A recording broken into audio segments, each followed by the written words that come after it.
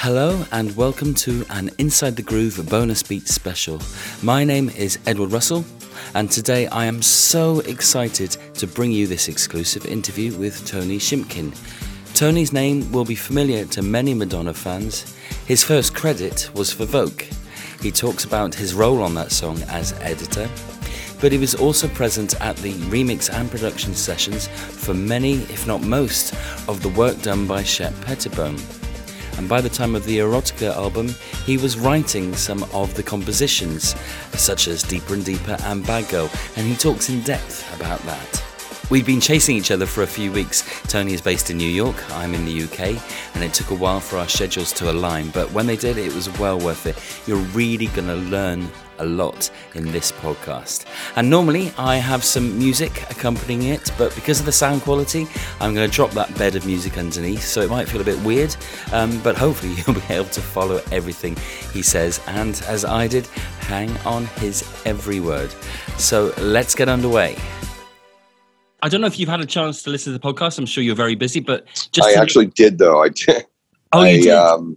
I listened to the Vogue episode, which was very interesting to listen to. I'm sure you found loads of things that were wrong about it that you want to correct. No, not really. No. I was actually just interested also in where you got the multi-track element. Well, I mean, that's kind of the basis of the podcast. The multi-tracks are out there for probably about 30 Madonna songs. There's a whole... Where? Well, they just exist. They, I don't know where they come from. A lot of Michael Jackson stuff is out there as well. There are websites. I'll send you a link because I'm sure. Yeah, please. I know that people get multi-track elements because when Guitar Hero, for instance, made versions of songs that the stems were provided. And I guess I just think back in the day when we were in the studio that we had the multi-tracks, and then I remember the specific studio we worked in. It was just put into the vault, so to speak, or the tape library. But then again, copies were made and sent out to each remixer who was going to be doing a remix of it. So I guess stuff has just been circulating for years, and there's probably of course, probably a market for it now. And just as any new song an artist does gets leaked somehow, somebody gets a copy. Absolutely, and it's really fascinating with this stuff, and nothing that you were responsible for actually has ever leaked. I think the vocals are out there for Deeper and Deeper and Erotica, the vocals stems, but nothing else, which is a shame. I think the only thing I actually have in possession, which has already gotten out somehow from somewhere else, were cassettes of the demos as we were working on them. We'd make cassette copies just to listen to on our own of where we were at with a specific song, and those have all leaked with the unreleased songs like Shame and You Are the One. Yeah, all fascinating to listen to, and I would like to think it's quite an intelligent audience to listen to the podcast who either understand the songwriting and production or want to know more about it. So we can talk on a reasonably level. I think the number one question I've got for you is your first credit for Madonna is on Vogue. I don't know if that's the first time you worked with her, but you're credited for editing that track. Is it the first time you worked on a track? Let me think. Pretty much, yeah. I believe I was an assistant in the recording studio during the time that the remixes of Express Yourself and Like a Prayer were done. Yeah. So I don't know if I'm credited as an assistant engineer. And for Vogue, I did the edits on the remixes and the 12-inch and the 7-inch version and all that. So because I started out as Shep's editor, basically, he would hire me to do the edits, and that was editing tape with a razor blade, a grease pencil, and pre-digital. Of course, yeah. So there was a number. I guess Shep prepared a number of versions that you then sort of literally spliced together and created the mixes from. Is that the case? Yeah, more or less. Whenever we do, I was in the studio during the recording and the initial track writing of it, and then the recording of it with her in that basement studio that you talk about. So I was around for the entire process, and then as you do the 12-inch version back then, what would happen is the full version would be on, on tape, so to speak, but it would only be the length of the song. So we would record pieces like, okay, let's create the intro, and then we'd create the intro and record that down to a 1/2-inch tape, a 2-track. Mm-hmm. And then we would go, okay, here's the verse through the break. And, we would do that, the body of the song. And then, because a lot of it, there was automation involved and effects that were being applied on the fly as it was going down to the 2-inch tape. I mean, the 1/2-inch tape. Mm-hmm. And then once all of those parts were done, then you'd break off and do like the house version or the dub. And the dub was like, a lot of things on the fly. And then you'd have all these pieces and you could put them together however you wished. There were specific editors at the time that, like, Shep taught a lot of them because he was one of the original kind of editors to make remixes when he did it in his home from records, like extending breaks and extending things. There were certain editors who were really adept at doing almost magic with a razor blade and could do the multiple stutter kind of effects and things like that. And so I kind of learned from a lot of those people how to do it. I never did it quite as intensely as they would, but you could get creative. And so, yeah, it was basically piecing together from things that were created in the studio and what would become a final version of something. Or for like the 7-inch version, we would take the 12-inch version, and my job would just be to cut it down. So you have to say, okay, what don't we need here, and what can we do without to make this a radio length of 3 minutes or so, or 3.5 minutes. Because Shep was quite the originator of a lot of that style of 80s mixing, wasn't he? Yeah, he did it for WBLS radio and specific radio stations. It was called the Master Mix. That's the name of this company. And he basically started he would have a record. He might spin another record over it because he was a DJ. He would then edit these master mixes, these long kind of exclusive versions of songs onto tape and make a 1-hour radio show called, Shep's Master Mix or whatever. And people never heard these versions. They wanted them, and they recorded them off the radio. And then it inspired the remix culture in a lot of ways, And then he was hired to do remixes for, South Soul Orchestra and things like that. Because you were really young at the time, weren't you? Am I right in saying you were very early 20s? Me, yeah, I was. I met Shep at Soundworks Studios, where I started as an intern when I was a junior in high school. So I was probably 17. And then 18 years old when I was working in that recording studio, just being there for all the sessions and helping out as I could, basically interning, answering phones, and getting coffee and all that kind of sort of stuff. But I befriended a lot of the producers and the engineers and, the creative people who came in and worked in that studio as regular clients. One of the earliest things that when I was working there as an intern was Duran Duran's Big Thing record. Oh, fantastic. And they were in the studio for 3 months or longer, I think, with Daniel Abraham and as an engineer. And it was Simon, Nick, and John were all in there along with their manager and various people, but they were working on that album, mixing the record, I should say, for over 3 months. There were fans of theirs, a lot from the UK, who just lived in New York, camped out, living on the street outside of our studio, which was in the basement of Studio 54. And I was an intern, and I became friends with the band. I even have a credit on that album. Wow. Or I should say a thank you. Wow, this is incredible. You've got the life I wish I had already. Yeah, and that's where I met Shep, and eventually, I was an assistant engineer there on a lot of his sessions, and then he hired me to edit a lot of the remixes that he was working on, and then I went on to work as his personal assistant and then a co-writer. So, stepping back to Vogue for a second, then you were there. You say you were there in the studio when Madonna recorded. She was, at the time, one of the most famous people in the world, probably the most famous person in the world. Is it true that it was a very underground feel at that studio? Yeah, it was a small studio. It was owned by, I believe, a gentleman named Van Gibbs, who was a client at Soundworks Studios, where we ultimately mixed and did the did a lot of the remixes we had done for everything else, including Like a Prayer and Express Yourself. That was like kind of Shep's studio, home studio, at least his studio of choice for remixing.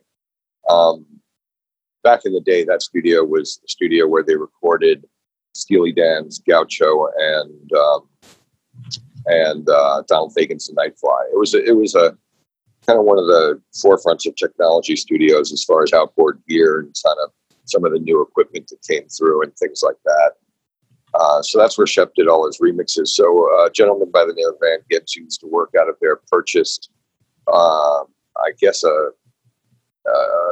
if it was an apartment or if it was a room or something in a building, this is an apartment building down in the basement, built his project studio or his recording studio down there, which was much smaller. And yes, as you kind of put it, underground. Mm-hmm. Yeah. So that's where all the, we brought the pre-production and the original kind of tracks that were created in another studio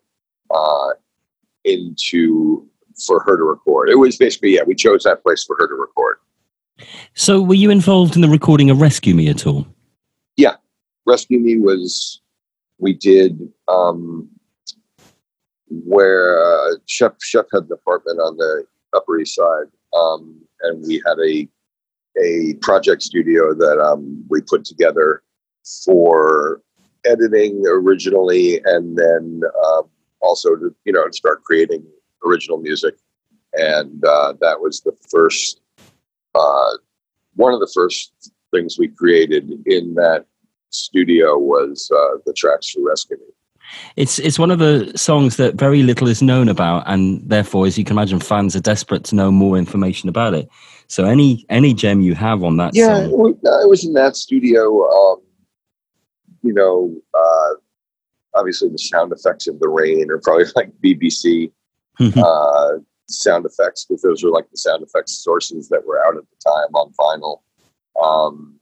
And we did a lot more additional production with some really talented musicians and programmers up at Axis Studios, which was in the penthouse of the same building as Studio 54 and where Soundworks was.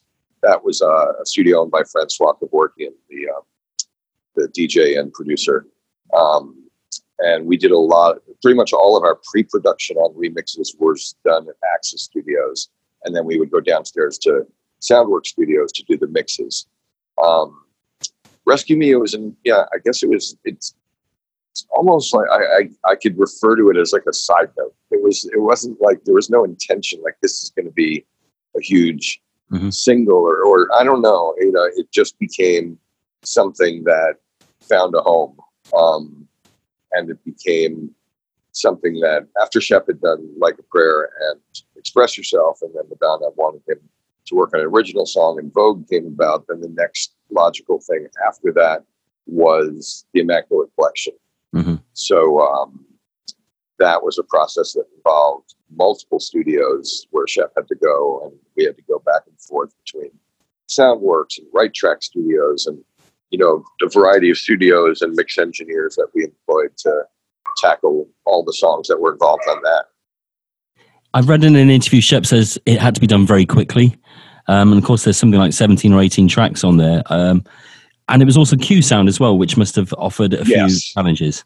Yeah, I mean, we had an engineer named Go Hotoda, who's from Japan, who's very talented. We had Michael Hutchinson, with another engineer that worked on it. I believe maybe Bob Rosa, Steve Peck were other engineers. And then, Shep and we had to travel between Soundworks and Right Track and all the different studios within those facilities. Like Right Track had multiple rooms, and oversee, the mix that was going on. And then Q Sound was introduced. And at Soundworks, we had there's a live room that was very rarely used, obviously, like, for Vogue or other songs, like the background vocalist would be in there. Additional, instrumentation could be recorded in there, but it was not used since, like, say, the days of Donald Fagen and Steely Dan as a true live room. Like when I started as a intern in high school, there was actually some live recording being done there, which is interesting. But the Q Sound processing units were put in that live room because, one, they were noisy, and two, they were big. They were large racks. I liken them to like the size of a refrigerator of equipment that, when the signal was run through that, could be panned to sound like it was, outside of the studio realm. The speakers in front of you could sound like it was kind of behind you, or by the wall all the way to your right, or all the way to your left. And it was very interesting. I think that and Sting had an album at the time that was done in Q Sound, like almost like simultaneous to when we were working on the Immaculate Collection. It was a great effect. I mean, it was just like, how do we use this creatively without sacrificing the production of the song that everybody loves? And, what is it truly doing? And I remember at one point it may have been during Rescue Me, we had the background vocals from Rescue Me in Q Sound. And typically we'd put maybe a percussion element, a tambourine, and a cowbell, something like that. It would be kind of cool because you'd hear that out of the stereo field. But we had the background vocals thinking they would be really wide and almost like they were around you. And Go Hototo is the engineer. And often we checked our mixes in mono, like on a small Auratone speaker, just to see how everything was sounding, how it would sound like on a car stereo or a car speaker at the time. And Go, put the track in mono, see how it was sounding. And all of a sudden, those background vocals were inaudible. They were gone. We're like, what's happening here? And we took it out of mono, and there they were, put it back in mono, and they were barely audible. And we realized that Q Sound, one of the functions of it was working with phase. And when something's out of phase, it can sound, twist your mind and hurt and almost become like, where is that, vertigo kind of effect. And that's how they were achieving this special effect to some extent. So the creators of Q Sound were there during the process. And when we discovered this, they frantically ran into the live room to their units to try to adjust things and address this problem and fix it, because this is how they were not only introducing it, but how they were developing it. I mean, 10 years ago, I think you could probably find a Q Sound plugin, if you were using Pro Tools. It was reduced to an algorithm. But it was an interesting process to be a part of, to try to figure out how to use it. And then, the Immaculate Collection still sounds very good today, though. It's more than the mixing. The mastering is very strong as well. Oh yeah, but there's always rumors, and there are rumors that there were songs that remixed that never made it on. Can you confirm or deny that? At the time being as long ago as it was, I would assume there probably was one or two, but I think they knew. I think everybody knew. What were Madonna's hits that would make a greatest hits album? Yeah. It's. I don't think there was one that somebody would question. So whatever didn't make it was probably pretty close to, it was a hit, or we only have so many songs we're going to be able to fit on this thing because she had so many. But there wasn't a plethora of songs that people would go, oh, I wish that was on there. I think what was on there is what everybody wanted to be on there. So moving forward to the Erotica era, I've read a number of interviews with you, and there's a brilliant story, I hope you don't mind saying it again, about an instant in the studio with you and Madonna where you, very early on, and you kind of had a falling out. Is that right? It's, again, you mentioned my age. I was very, very young at the time. I was, let's say, 20 years old or something. It was while I'd been working in the studio for a few years and was around, Duran Duran and people like that. And just to put it in perspective, the only experience I had intimately with artists of that stature was when we worked with Duran Duran. There was a weekend, it was the summer, and my family had a house in Montauk, Long Island, which is like, at the very end of Long Island. It's a fishing town, or as they would refer to it locally, it was a drinking town with a fishing problem. And my parents had a house out there. And so I suggested to Daniel Abraham, the engineer, and And by way of that, I think it was Nick, not the keyboard player Nick, but a different Nick who worked for them. And I'm blanking on the last name right now. Okay. And a woman who worked with in management for them as part of their team. And then Simon was the only member of the band at the time who was in the studio when I recommended, hey, why don't we go out to Montauk for the weekend? And so I said, when I was a child, my father once took us out there on a seaplane. And, like from Manhattan, you can get a seaplane down on the east side and fly to Montauk and land on the lake. And Simon thought it was a brilliant idea. Like, he said, brilliant, why don't we take a seaplane? And I was like, okay. I looked into it. We went to the dock to get the seaplane. The captain, the pilot told us it was too foggy to land in Montauk. We wouldn't be able to do it. So we took a taxi to what was my, basement apartment in Astoria, Queens, where my old beat up Mazda stick shift car was. And we all piled into my car and we drove to Montauk as I normally would have.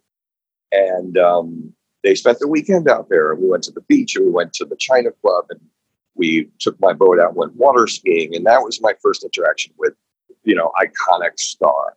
Yeah. Simon Le Bon was at my house. Simon Le Bon was hanging out with my neighbors in their pool. We were on the beach, and, it was a wild feeling to be a part of. Mm-hmm. Still nothing that measures up to a level of who Madonna was at the time. So I met Madonna when we did Vogue, but I don't even know if I really even spoke to her. I mean, she came in, she was wearing a beret. I felt like, her and Shep had to do what they had to do. And I didn't know what to say or anything. So I don't think there was much of an interaction during that time other than me observing what was going on. When the time came to do Erotica and we had music, or Rescue Me, and we had music that she was going to come in to work on, that we had sent her, we'd send her the tracks that we were writing, and she would write to them, and then she would come in and we would do the studio work in Shep's apartment studio that we put together. So the first time I think she returned after a day or two, very early on in the project, she came in and I was sitting at the computer. We were using Opcode Studio Vision, which later kind of turned into, eventually morphed into things like Pro Tools and Logic. Yeah. But I was editing and working on music, and she came upstairs to the studio with up the spiral staircase, and she sat in the back of the room, and she asked, are you done yet? Mm-hmm. And I didn't even turn my head to look because it's intimidating. And I said, oh, not yet, soon. And a couple of minutes passed by, and she asked again, are you done yet? And I said, no, I'm not yet. But, and she kept asking anyway. At some point she asked, are you done yet? And I was so panicked and intimidated and worried, and yet angry at myself for not being able to, to give her what she wanted right at the time. I just kind of lost it for a moment. And I said, no, I'm not fucking done yet. And I threw a pencil down or something, and I turned around and I said, go downstairs and make some popcorn or something. And when I'm done, I'll let you know. And she just went, okay. And it was like the icebreaker between us. I immediately thought that was the end of my career. But the way she responded was kind of funny. There was kind of a laugh there. And it broke the ice, and then it just became much easier to just work from that point on. And we got along very well. It could have gone the other way, though, couldn't it? You were lucky. Oh, of course it could. I have to say, you probably know this, but obviously you worked on a number of songs on Erotica. Two of those songs, Deeper and Deeper and Bad Girl, I think are not only some of Madonna's best songs, but I honestly think they're some of the best pop songs ever. So take that. You have written some absolute pop genius moments. What was kind of the process? Was it you and Shep would work on stuff and then present it to Madonna? Yeah, we would work on the music and then present it to her. Madonna was really the one responsible. Like, so when you say, oh, here's an interesting aside, because you say, you've written some brilliant, wonderful songs. When I first signed on during this time, we were working with Kathy Dennis kind of simultaneously, and Taylor Dayne, writing for them. I remember signing up with ASCAP, and I remember being introduced to Marilyn Bergman, like the head of ASCAP. And she asked me, she said, what do you do? And I said, oh, I'm a songwriter. And she looked at me and she knew what I had done, right? That I was just writing music, composing, right? So she said, no, my dear, you're a composer. A songwriter writes both lyrics and melody. And so I was kind of put in my place then. So just for perspective, yeah, Shep and I were writing, we were composing music, and we would send the music to Madonna and she would come back and we would record her lyrics and melody against it. And so for something like Bye Bye Baby, we had this kind of cool sounding track, had a neat, like kind of hip hop kind of beat to it.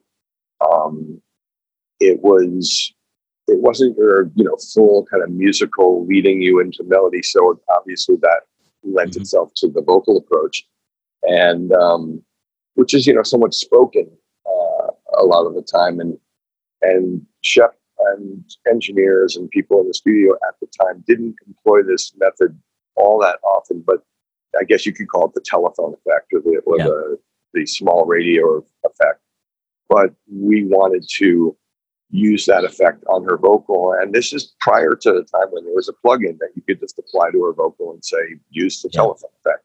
So we rented a piece of equipment that resides in studios like Soundworks, but not in our home studio. It was a Pultec HLF filter. And we rented it from one of the rental companies that rented out outboard gear and different things. And they brought it over to the house in a road case, and we plugged the mic directly through it. And as she recorded the vocal, we tweaked the settings on it and to get a filtered effect, sometimes changing how much filter was applied during what part of the song. And it was recorded that way. So it wasn't something you could undo later on. Yeah.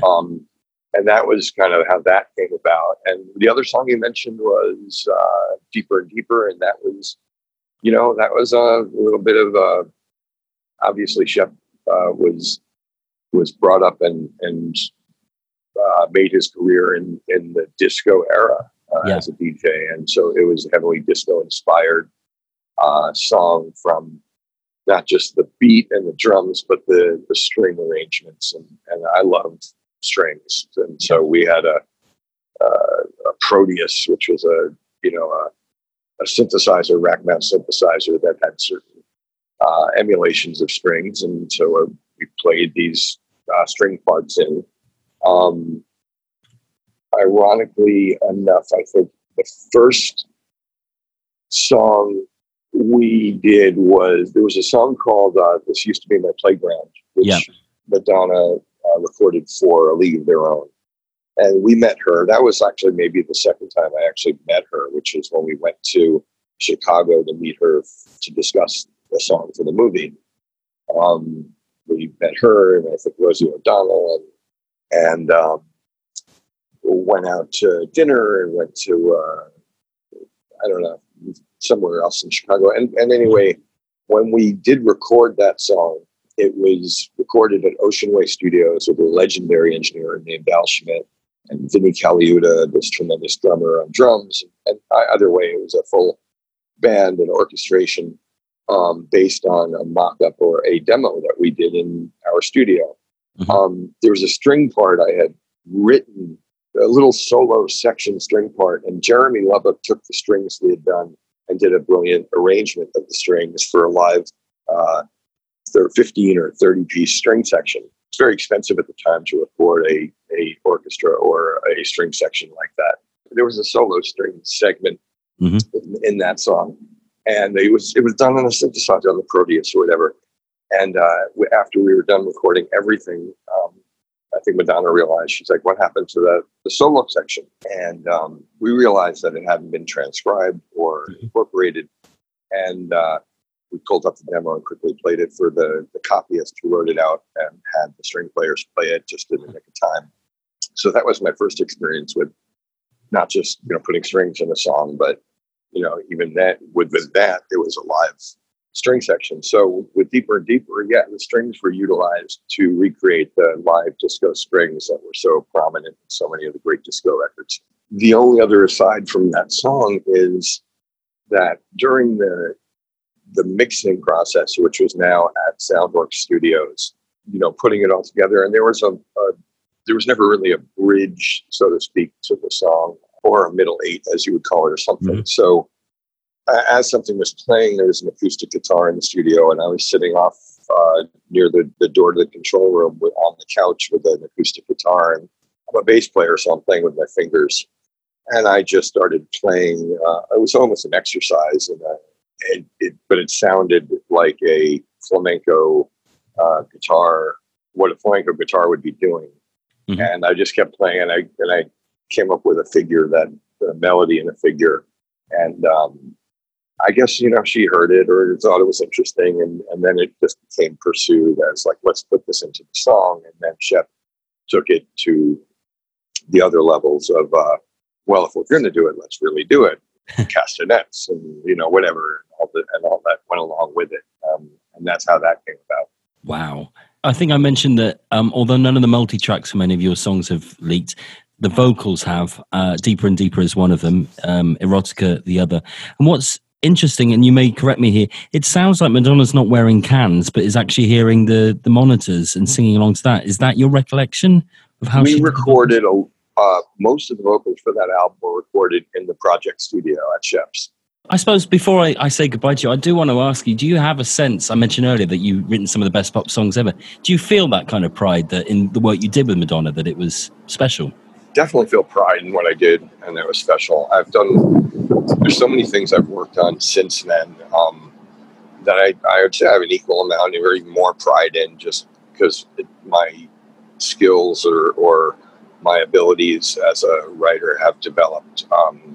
I spent, a number of years working on music for advertising, which could sound boring at a time, but there were certain advertisements for Calvin Klein and for Fabian Baron, who I think Madonna probably knows, because back when we worked with Madonna, Fabian Baron was famous for creating a very controversial ad with children in underwear and whatnot, and it was very controversial. And Fabian went on to direct, and still directs, all these beautiful Calvin Klein and Burberry and other scent ads, visually stunning ads. So I got to do music for a lot of those, and some of those things sound, like it could be off a Nine Inch Nails record, or he was always very enthusiastic about music and the role music played in it.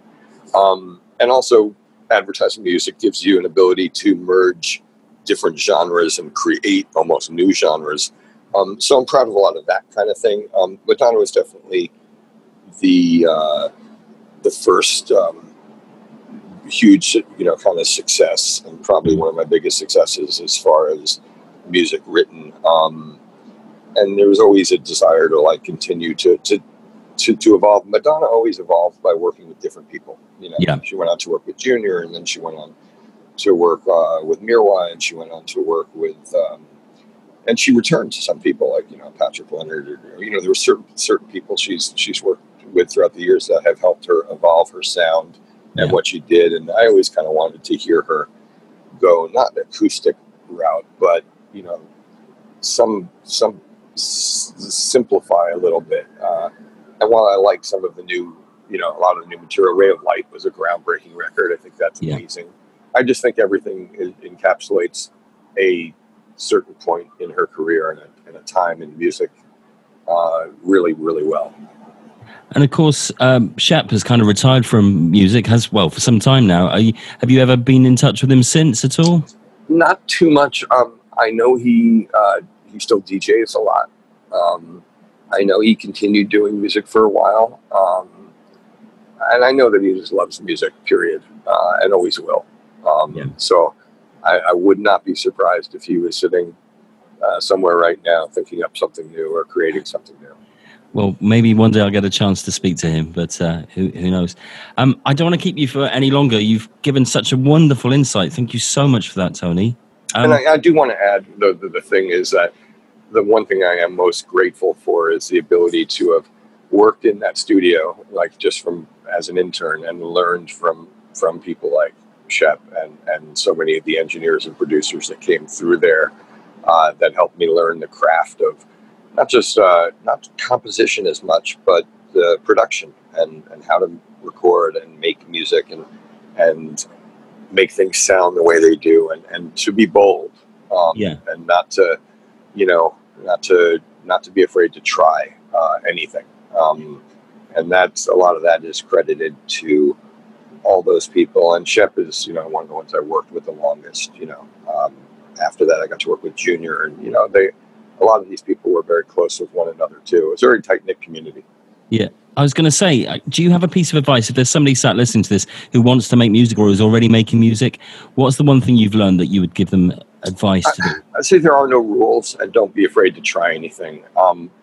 There's nothing wrong with being inspired by something you've heard, even wanting to kind of recreate that kind of sound, but don't be afraid to just go beyond it, and be aware that there's only 12 notes, and somebody at some point will say, like they just said about Lady Gaga's latest, that she took it from, or go to Pharrell and what happened with Marvin Gaye's estate, and with him and Robin Thicke. There's a fine line between paying homage to and the intent of making something sound like something else. Dua Lipa, I think her lead song off the new record did a perfect job of making a great new song with a fantastic original melody, instrumentation that is both old and new. Yeah. And I think that's what I say. People should aspire to make something sound like somebody make something sound like somebody else is going to make it want to sound. And don't be afraid to try anything. And if you love it, that's all that really matters. If you love it, chances are somebody else might too. And there's just look, I heard recently there's as many as 400,000 new songs being released every day. So, back when we created that, there was radio stations you relied on, and a handful of places you got to listen to music. And there was MTV, and there were places that promoted it. And now music is everywhere in every medium. On TV, it is made popular by advertisements and TV shows, and live concerts, going out and seeing a band, and anybody can release anything they create right now and have it heard. To have it become viral or successful is another story, but that's always possible. So everybody has a chance now to really be heard. There's so much stuff I've heard that impresses me beyond belief. You're going to get people sending you stuff on Twitter now. I don't mind, not at all. Noble Music NYC. Wow, there you go. Noble Music NYC. You can find Tony on Twitter. And I have to say that was one of the most pleasurable interviews I've ever carried out. I've been interviewing pop stars, musicians, and all sorts of people for over 20 years. But what I liked about what Tony had to say is, as well as going into technical detail, he was very upfront about, how it was to actually work in that period, and to be working with the biggest pop star in the world must have been astonishing. And when you think he was only 20 at that time, wow, fantastic. I hope you enjoyed it. I haven't played you all of the interview. He actually spoke about the song Erotica a fair bit, and I'm saving that because the next episode will be about erotica. So I hope you find time to tune in. Until then, thank you very much for listening, and remember, stay inside the groove.